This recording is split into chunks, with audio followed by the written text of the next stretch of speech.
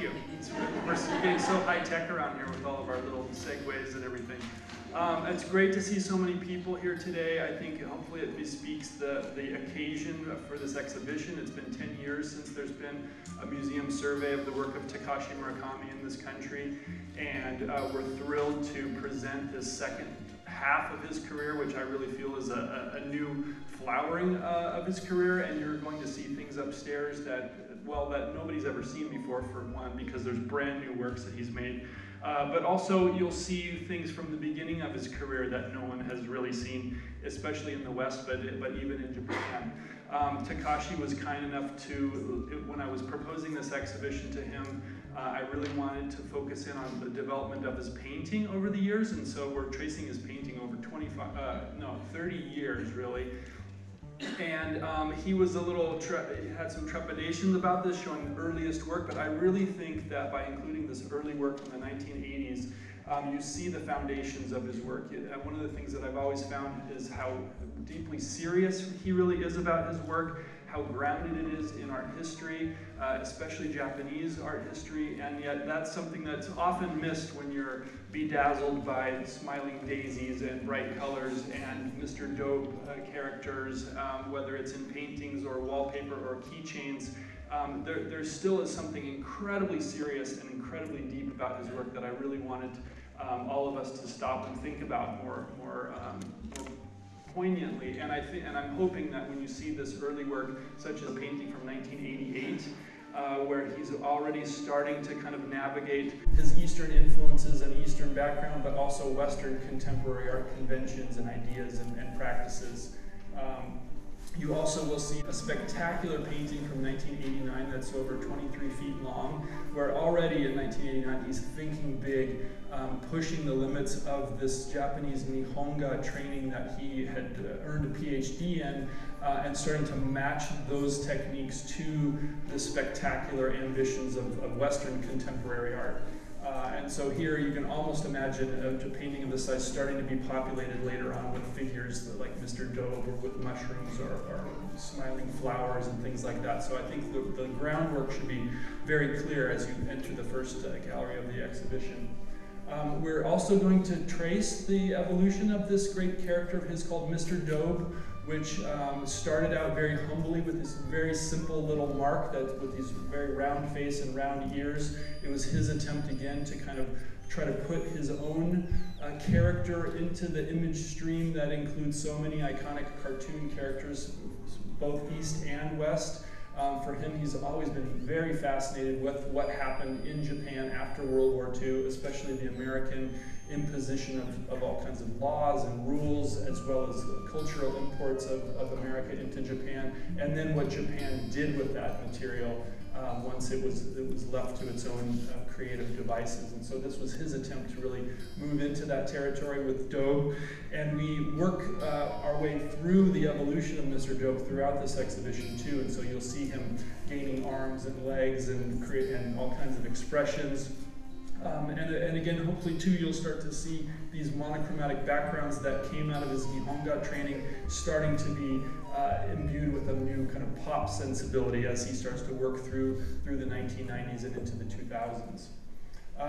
As I said, there's Mr. Dobe in all kinds of guises, small paintings, big paintings, Mr. Dobe being kind of tormented and put into mathematical equations such as this painting, or classic works like this that we borrowed works from all museums and private collections all over the world, literally from Asia, Europe, North America. This amazing painting called 727 comes to us from the Museum of Modern Art in New York.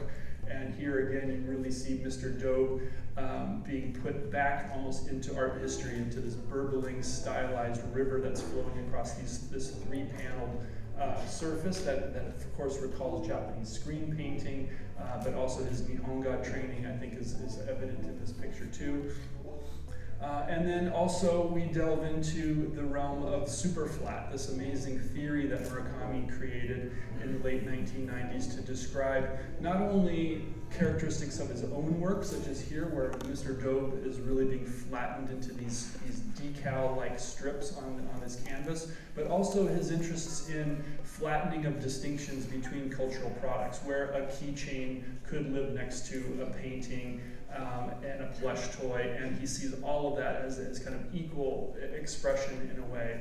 The Superflat also has darker, more socio-historical, political connotations, because of course, when an atom bomb lands on a city like Hiroshima or Nagasaki, buildings, people are literally flattened.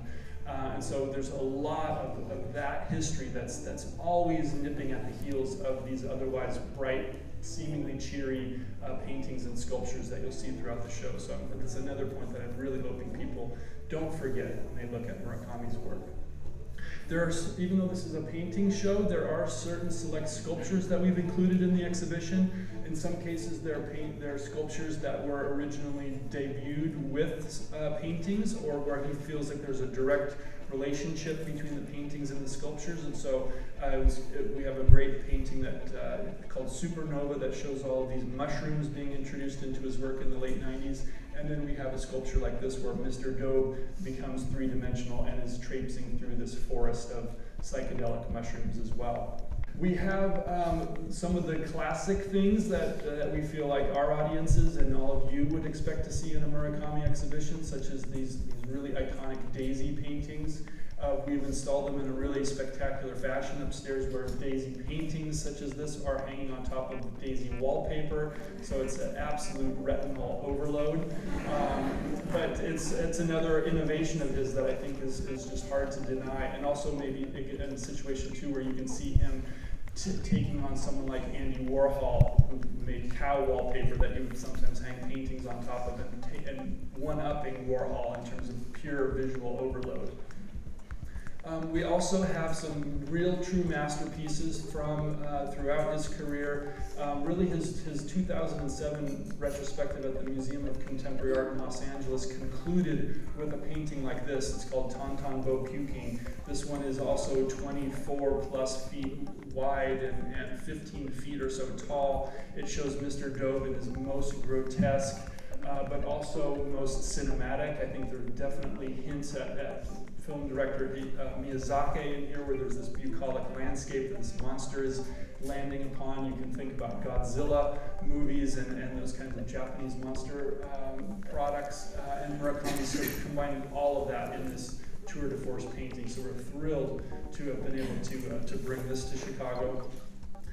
We also include some of his famous diversions, and I think this is where, again, Murakami has been a real innovator, crossing over from the sometimes precious contemporary art world into really productive and interesting and oftentimes controversial collaborations with other partners from the worlds of fashion, music. So we have a great room where we not only include this earlier sculpture that he did of this Kanye bear, but also he went back to the imagery that he worked on for the Kanye West records of this time period and this is a brand new painting that he's made that's debuting for the first time in the exhibition. It's absolutely spectacular. And there's another Kanye painting as well in the show that we're really excited about.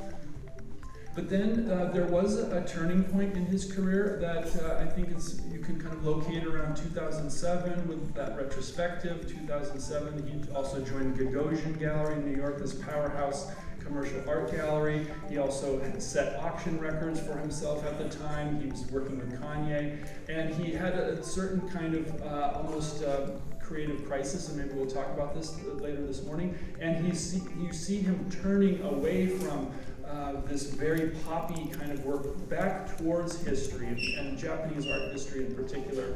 There's a great video that we've edited together that's upstairs where you see him saying that he wasn't even sure if he was Japanese anymore around this time period. So he really turns, and the whole second half of the exhibition is devoted to works like this, where he's looking back at Zen brush painting, and these are paintings of a Zen patriarch called Daruma, or the Bodhidharma. Also those flower paintings that we all know turned in a different direction too and become also more historically inflected, and they look more like chrysanthemums, which is the imperial flower.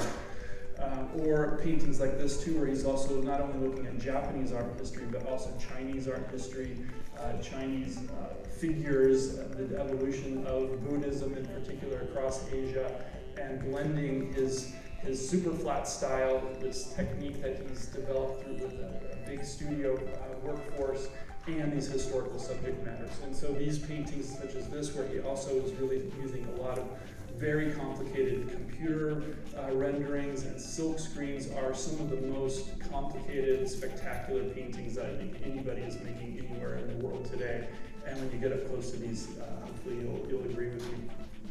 There's also works in the show that benefit from the MCA's gigantic spaces and test the limits of our spaces. This is a painting that's 63 feet long that Murakami painted, in this case painting by hand with a brush rather than using silk screens.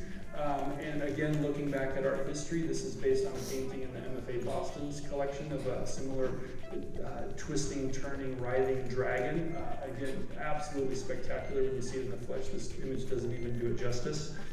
And then paintings such as this, which is also over 30 feet long, and this is a painting called 100 Arhats. And Arhats are, again, these Buddhist monks that would have wandered around the countryside, bringing solace and wisdom and things to people. And every single one of these 100 figures, there's tiny ones at the bottom and large ones at the beginning, are all individualized. Their nose hairs, their toenails, their robes, their warts, everything is completely detailed down to the tiniest line and coloration, and they're absolutely, again, spectacular to behold. And this, again, I think will give you a different picture of the Murakami that we think we know. And then the other thing that's fantastic is that he really rose to the occasion of this exhibition, and he pushed his team to make a gigantic new painting that was only finished last Monday, shipped from Tokyo to Chicago, and his team came here to finish varnishing the painting, trimming the canvases, and our team finished installing this 114-foot long 45-panel painting that completely surrounds the final room of the exhibition. So you'll be seeing this for the first time. And this is a picture from his studio of his team posing before just one part of the painting before it got crated up and shipped off to Chicago. So we're thrilled about this. And he also has really run with the octopus theme, and I kind of neglected to say that the title of the show is The Octopus Eats Its Own Leg, which is based on a Japanese folk saying that talks about, that references the idea that if you're kind of in distress, sometimes sacrifices need to be made, and in nature an octopus will even eat off its own leg if it's diseased or something, knowing that a new one will grow and a new chapter will open. And I think Murakami has a bit of that fatalistic cannibalization in his work, knowing that it's going to open up new doors. And so he's really played with that in that new painting and creating all kinds of a great new octopus character that I think we'll all see a lot in his work in the future. So that is the basic overview of the show, but I think the thing that you really wanted to hear is the man himself. So I'd love to, at this point, welcome Takashi Murakami on the stage.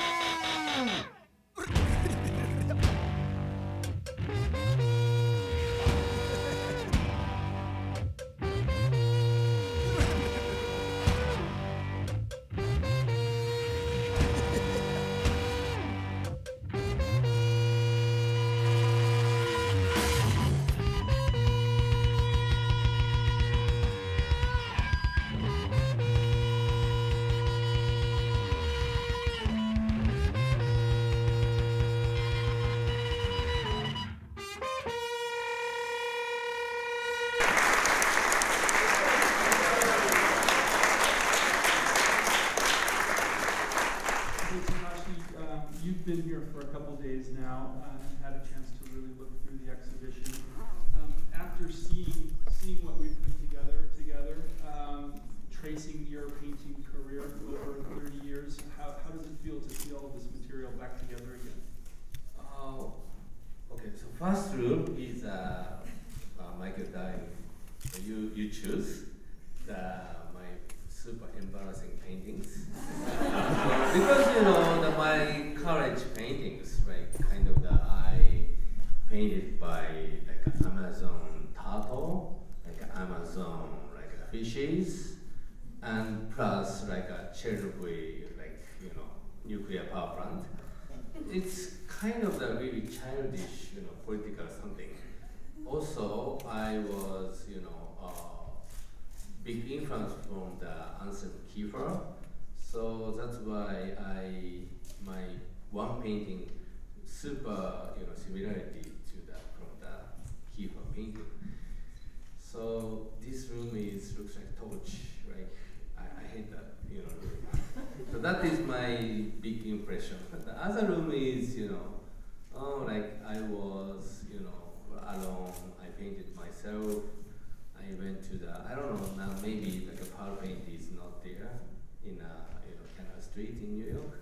So I bought very cheap canvases and I painted myself. Looks like I got very bad memories, flashback. So, but looks like that the impression.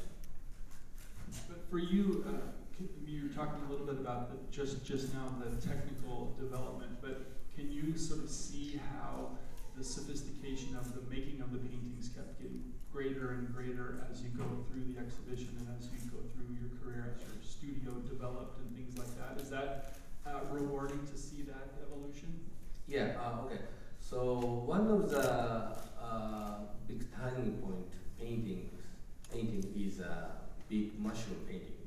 So that piece was, we spent the time over 18 months. So in New York studio. So that moment was super painful, like kind of the no money and the people, like my employee was super stressful because no one knows what is the goal. So why? So we have to paint mushrooms. So I cannot, making a good answer. So something like that, experience. And then my studio was, step by step grow the kind of the, how can I say, communication flow. So we built. So and then right now is maybe much better. So much smoother and a much complex painting can make. And you told me that some of that evolution came about not only with adding people to the studio to help you make these enormous paintings that would be very difficult to make with one person, but also computers started to be used. Can you talk a little bit about that? Okay. So I'm using, after this big mushroom painting, so in a technically silk-screen print, I started at this moment was. Right now is one painting using, for example, the last room having a big painting. That painting using for the how many thousand, right? Maybe over 2,000 silk screen. So that means we, every day we using for the 24 hours, maybe like 4 people to manipulate in a computer, and then we offer to the silk screen company. Kind of that, process, and also the, like the computer power is right now is very powerful. That's why we can make it for a very complex design thing. So used to we can't do the complex design. That's why we have to make it for the vector, the shape. Like circle is very light data. So, but then right now is convertible, very heavyweight the data too. So that's why now my painting style is little by little changed. And I think this is what the audience will see when you go upstairs, these new paintings where all these silk screens are used. There's so much density of information, of texture, of color, of pattern, and yet they don't feel like computer paintings. Mm-hmm. It's interesting how you've still maintained this very kind of handmade quality to them. They don't feel like they're mass produced. They really feel crafted. How do you maintain that balance in the work? When I making for the data, exactly I using for the computer, but when how can I say it? Actually paint by hand, and like my crew is paint by hand each piece. So that's why this is exactly the hand paint, and the finish looks like hand paint painting. So what is the point? Well, yeah, I think Sorry. yeah, but that's something that you really want to achieve. You want them to feel not like they're made by a machine, but that they are made by hand. Is that accurate? I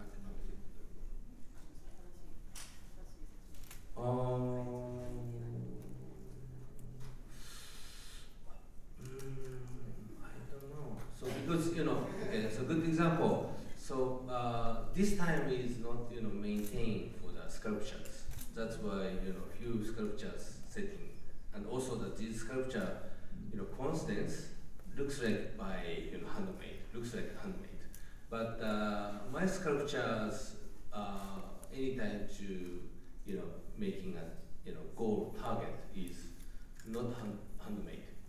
Like looks like a kind of product shape.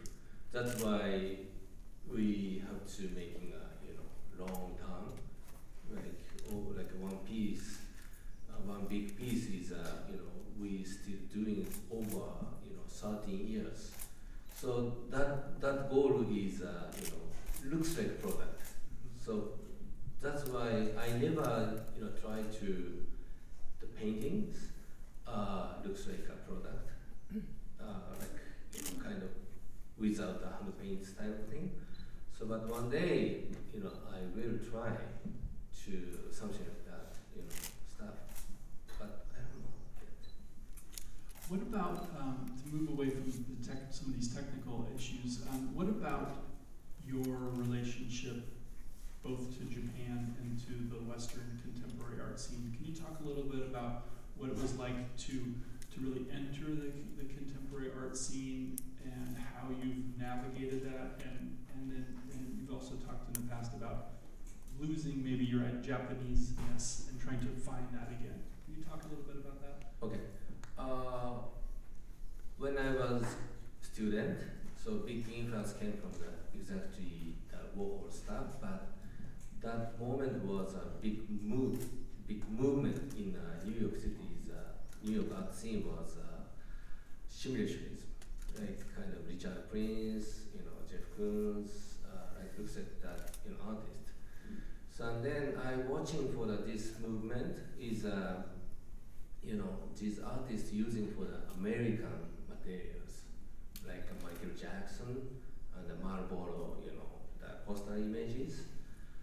And at the same time, I saw in MoMA a big show in Anselm Kiefer. So he using also the Germany history.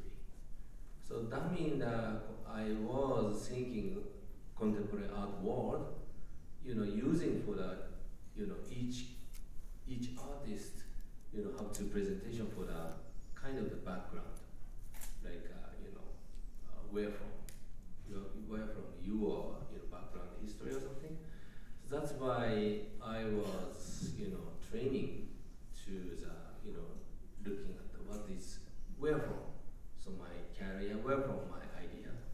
So and then naturally, so like now is I'm researching for the historical something. So right now is go through the Japan, because Japanese art history came from originally from China, Korea, and India. So like kind of the background from background. That's why the newest painting is the motif is almost Chinese images. So kind of the looking for the roots of the my history. I don't know. Yeah, I think one thing you've also said to me before is sometimes you feel like you have to put on a spectacle in order to almost get attention to Japan as a contemporary art place, or you as a Japanese artist to kind of almost fight for the spotlight within the contemporary art scene. Is that something that you still feel like you need to do? I mean, making paintings that are bigger and bigger and bigger, or sculptures that are more spectacular in their manufacture. You still feel that need to kind of compete for the spotlight in that way? Maybe why I love making for the big something is my generation stuff, because I told you about Kiefer stuff. The before I came to New York and then watching to the Julian Schnabel thing, and also the new painting, movement paintings was huge. So that experience was, big, very strong imprint in my head. That's why I follow that, again and again. So this kind of the influence, maybe. So not just, battle with some Japanese art something, or, much more primitive, I think. Could you talk a little bit, and one of the other things that's very unique about your career, and where I think you've been a real innovator, is in the realm of collaborations, not just within contemporary art, but outside of contemporary art. Can you talk a little bit about that? Okay. The most famous collaboration with Louis Vuitton, and I am making for the film and animation. So kind of the different material I'm using, and also the different how can I say media. So making a bridge. So but this is everything is not a structured thing. Like this is a process almost. So when I heard from the Marc Jacobs assistant, so like when I was started to collaboration with Louis Vuitton was the coincidence. I had a show in Culture Foundation, so and then one of the assistants watching at my show, and then these people to say to Mark, oh, this artist is great, and can we invite this artist? And then I was start to the collaboration. So, but I never know before to the what is a Louis Vuitton company, and what is a fashion brand or stuff. So that's why everything is, I think, coincidence.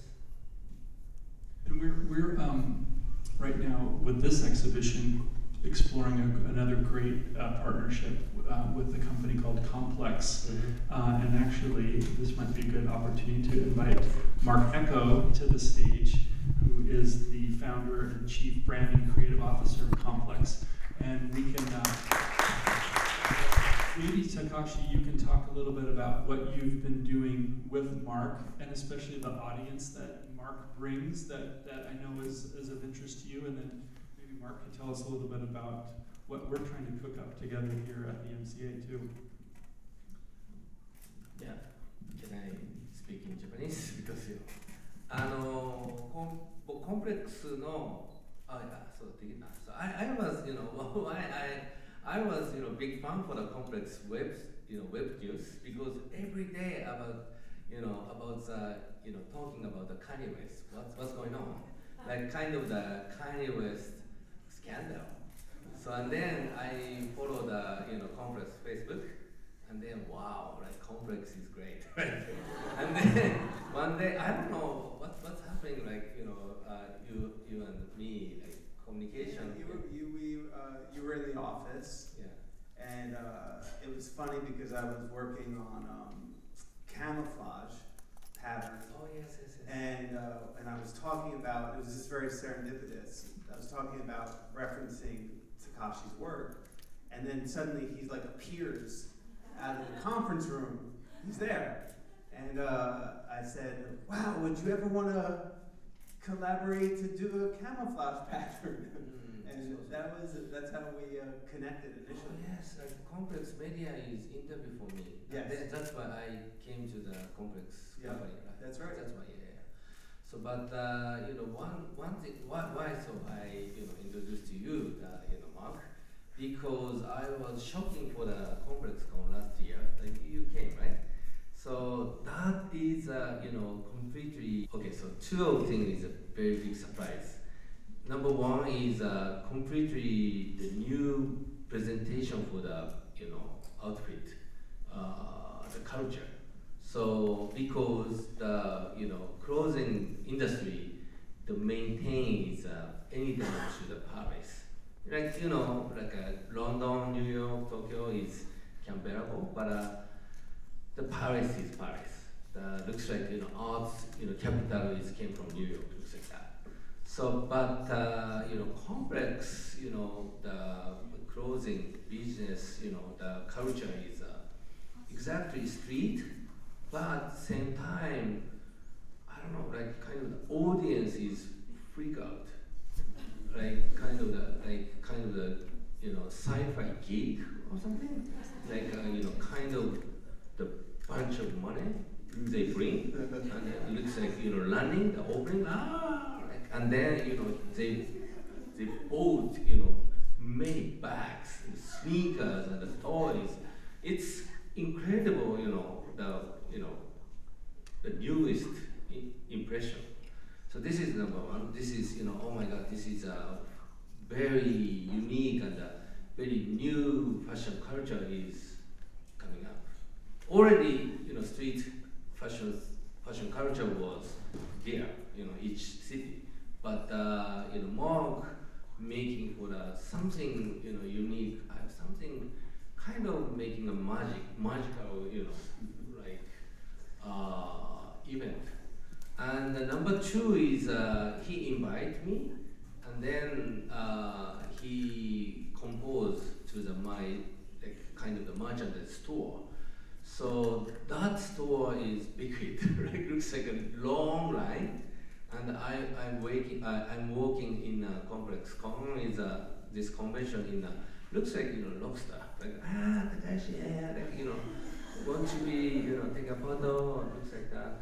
And also that after ComplexCon, in eBay or for something like that, secondary market was my toy and my merchandise was double price, triple price, 10 times expensive.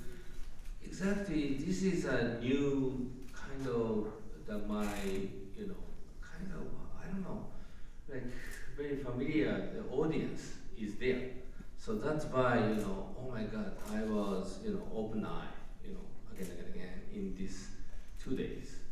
So that was super new culture, I think. Would you talk a little bit about that culture too, Mark? Yeah, sure. Like what we're working on here? What Takashi's speaking about is we did an event last November called ComplexCon. It was our first convention, exhibit, sort of a convergence of art and fashion and music and education, and there were panels and we really wanted to work with Takashi because he really, the spirit of collaboration and the intention was to converge high and low together and to connect a newer generation to his important body of work. And I think, and at that time, we got to meet you. You attended.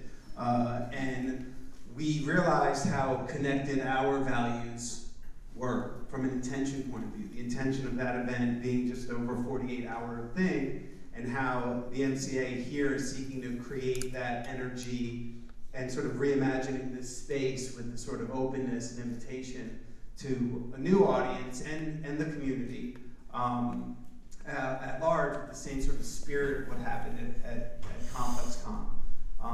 And I think that's what's so exciting for us to be a part of this, even in a small manner is because it's the first time we've ever actually done anything with a proper, art institution. And you've been an amazing partner. Your team's been amazing. We're going to be launching a pop-up truck that is designed with the motifs of the octopus, and we'll have some special merchandise every weekend dropping. And it really is, this bridge to new audience, and to really bring, I think what Takashi has done either consciously, unconsciously through his whole career, connecting these divergent worlds together in a way that folks just passing by over the summer could engage and hopefully draw more people into the MCA. And together, Complex Con and Takashi's work, we're really excited to be a part of it. And on July 17th, you will be in conversation on the same stage with Chicago-based fashion designer Virgil Abloh, who has right. also been a collaborator of yours, Yes. and we're working together for an exhibition in 2019. And so I think you'll be talking about some of the same cultural je ne sais quoi that's happening right now in terms of this newer generation and what they're looking at and thinking about. And so I think that's going to be really exciting.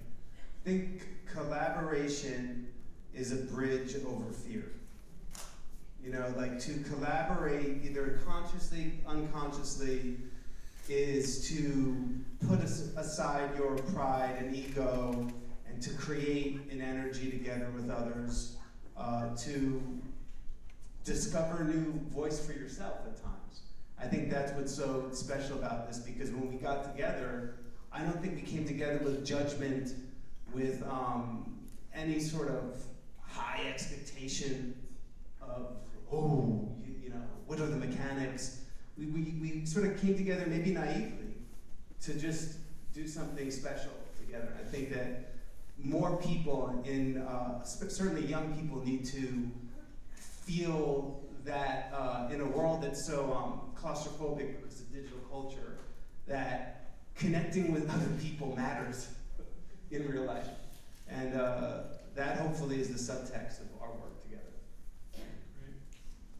Well, I know we want to open up the room to some questions. If anyone has questions, we'll bring a microphone to you. Yes, right here in the front.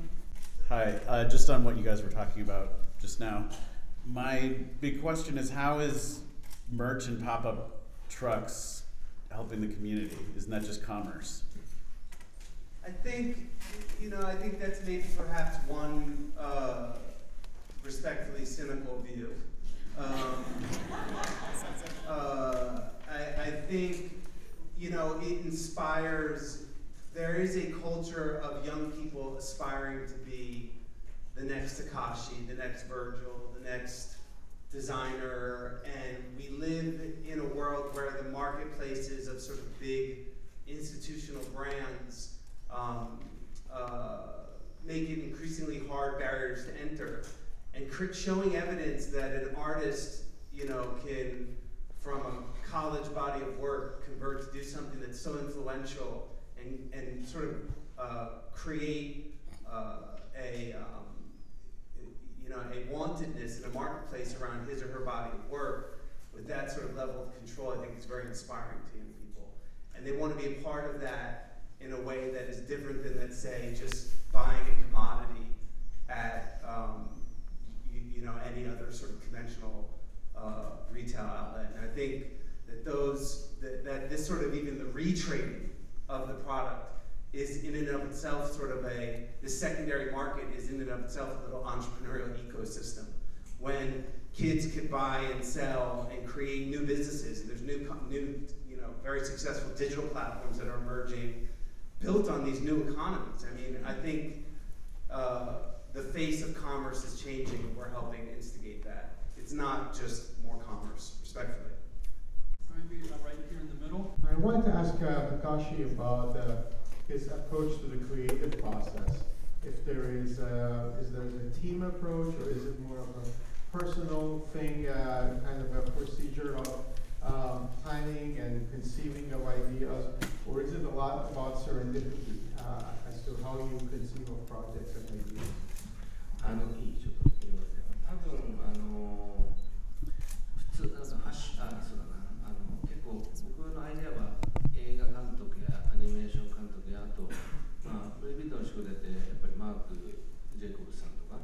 そういうシーズナブルでやっていく人たちがどうやってこうあんだけの物流をこなしていくのかっていうのを、まあ、自分なりに研究して自分のアイデアを出す。だけどもスタッフのアイデアももらう。でそのもらったアイデアをもう一回こう咀嚼して、自分的にしていく。でもちろんそのシーズナブルなそのトレンドとどういうふうに向き合うかっていうことも考えるっていうようなプロセスを、結構その現代美術のようなこう一人部屋にこもってやっていくような感じじゃなくて、なんかすごいこうアクティビティを持ってやっていく、そのファッションデザイナーとかその映画監督とかみたいな感じでやっていって作っていきます。So I do have ideas, but when I think about, I actually think about film directors, animation directors, and fashion designers, for example, like Marc Jacobs. I look at those very creative people who are really producing a quantity of creative materials every season, and I pretty much studied them. And I do come up with ideas, and then I share with my staff, and then staff will come back to me with other ideas. And then I will digest them, and then come back with something else. So in that way I develop them, and I also think about what's seasonal, what's trend, what's the trend. So I do think about those things as well, and then gradually arrive at the idea. So unlike the idea of contemporary artists locked in and in the room by oneself, thinking about new ideas, I'm more actively working with others, more thinking about fashion designers and film directors, that way of creative process. Here. I understand what you were saying about pop-up shops and how it invites like a new generation and people get very engaged to Takashi's work. I'm definitely part of the target audience that Marc Ecko represents, and just wanted to know how you feel when your work is being treated like merch rather than art. Because the other day I was asking my friend, are you going to the Takashi exhibit? And he's like, maybe, but I want to see what merch they have.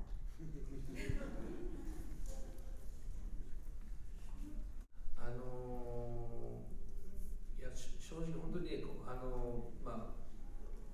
おべっちゃなとかじゃなくてマークさんとかのコンプレックスを見て本当に僕も完全に変わったと思ったんですよね。それはストリートファッションのそのインダストリーも変わったかもしれない。それ要するにパリから奪還できるそのパワーを持ったかもしれないっていうものはちょっと僕のテリトリーじゃないんで、あるとして、そのアートのその捉え方っていうのもすごく変わってきてると思うんですよ。例えばこのミュージアムって僕らなんていうんですか地球の歩き方ってこっちでもあると思うんだけどMCA のそのヒストリーを見るとダン・フレビンのお話が書いてあるんですけどね。ダン・フレビンのそのインスタレーションしたけど理解されなかった。でも僕らというかもう若い人たちってそのミニマルアートもコンセプチュアルアートもみんなウェブサイトでウィキペディアでも完璧にフラットにみんな分かっちゃってて、そのマーチャンダイズのおもちゃもそういったところから来てたりしてもフラットに読んで理解しちゃうんですよね。だからもちろんミュージアムっていうのはそういったなんていうんですかややこしくて抽象的でまだみんなが見ていないものをピックアップしたり紹介したり、それをもっと深く理解させたりするような機能もありつつもやっぱりオーディエンスの方がもう先に来てるというか理解力がものすごく速くなってるので、その現代美術の捉え方、その消費の仕方なんていうんですかね、オーディエンスとのコミュニケーションの仕方そのものがベニス・ビエンナーレとか例えばドキュメンタとかありますけど、そういった昔ながらのスタイルとともにまた変わってきてるスタイルも今登場し始めて、それの一つの例がやっぱり僕だったり、僕もコンプレックスにもっとインボルブしたいと思うし、なんかまだちょっとうまく言えないんですけど、例えばだからさっき今の質問でマーチャンダイズを見にあるかなっていうのは最も期待できる未来を期待できるようなコミュニケーションのあり方だと思うので、僕的にはもうポジティブっていうかそういうふうになってくれることを願っているので、こういう衣装も着てきてるのですごくありがたいですね。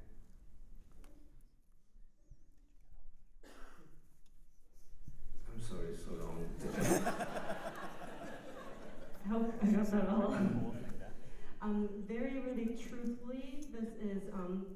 not trying to flatter anyone, but for me, Mark and his Complex Con, when I went to see it, I really felt, well, this has just completely changed everything. And what I just mentioned earlier about maybe street fashion industry getting away and sort of escaping from the Paris scene and stuff like that, that's not really my field, so I don't know the reality of it. But what I felt was that the way we perceive art and how we consume art has really also changed. That's what I felt at the Complex Con. For example, we look at Lonely Planet or something, what I mentioned was the Japanese version of it, and if you're looking at the guidebook of Chicago and look at MCA entry, it talks about Dan Flavin, and we were talking about how early on you put on Dan Flavin's show and it was really ill received. People didn't understand anything about it. But I think nowadays, we have internet and Wikipedia, so whether it's minimalism, conceptual art, anything, we can just look up and we can just understand everything flatly on the same plane. And in the same way, people look at merchandise made from art, and you just look at it online and everyone understand everything, where it came from, what it means, kind of flatly. So the museum's role might be still to excavate, find something new that people still don't know, introduce abstract ideas, try to explain and deepen the understanding, and things like that. But I think the audience is actually already much further ahead, and their understanding, the rate of understanding is so fast. I think the style of consuming contemporary art, I think, is really changing. And although there's Venice Biennale and different, more traditional way of looking at art, there's a different style of perceiving and consuming contemporary art is developing, and that has maybe that is connected to what you do with Mark at Complex Con or what I do, and your comment about your friend, thinking about my exhibition and thinking, oh, I want to see what merchandise there is. That really makes me very hopeful about the future of this direction that I'm just talking about. So I feel very positive about it, and that's exactly the kind of effect that I'm hoping for. That's why I'm wearing this kind of costume. Can I add something here? I think Takashi's super flat work was very prescient, and it's obviously born in this tradition of Warhol and Haring and the other artists alike. And I think that when we come with our own bias and sort of our own judgment, usually formed by our age and our history of saying what is or is not art, I think that handicaps the artist. And for a new young generation who wants a piece of Takashi art or a piece of Takashi philosophically, tangibly, the merchandise is an accessible way to reach that. And I don't think, I think it's actually, someone could look it up, but Warhol famously said something about art and business. There's a famous quote, like, what is real art? Is art really business? And I think in some ways the models that we're trying to stretch, and this is maybe a little bit wonky CNBC business talk, but the reimagining of the models and the approach does create more opportunity for new artists. That's the other thing that maybe we're not emphasizing here, is that at Complex Con, there were hundreds of exhibitors. So that energy spilled over to guys who a year ago were not known, who suddenly post that event, had a community and were known. And I think this sort of willingness to dare and try and have the octopus eat its own leg, you discover and grow new things. It really is. The metaphors here are really powerful. And for young people coming to this exhibit, yes, they might be able to come and see the truck and get the, quote, merch, which is like one transaction. But another transaction is to walk into the room where there's the work that he's embarrassed by. Right? Because we were all those creators, right? Those young people are at that age now that they don't know to be certain or embarrassed by their work. You walk through this exhibition. For me, last night I had the blessing of seeing it, and Michael has done an amazing job, but it is a walk through mastery. Going from seeing an artist, finding his voice, through the final room. I don't want to give away the punchline, but like it is an exhibition of mastery. Thank you all for coming this morning.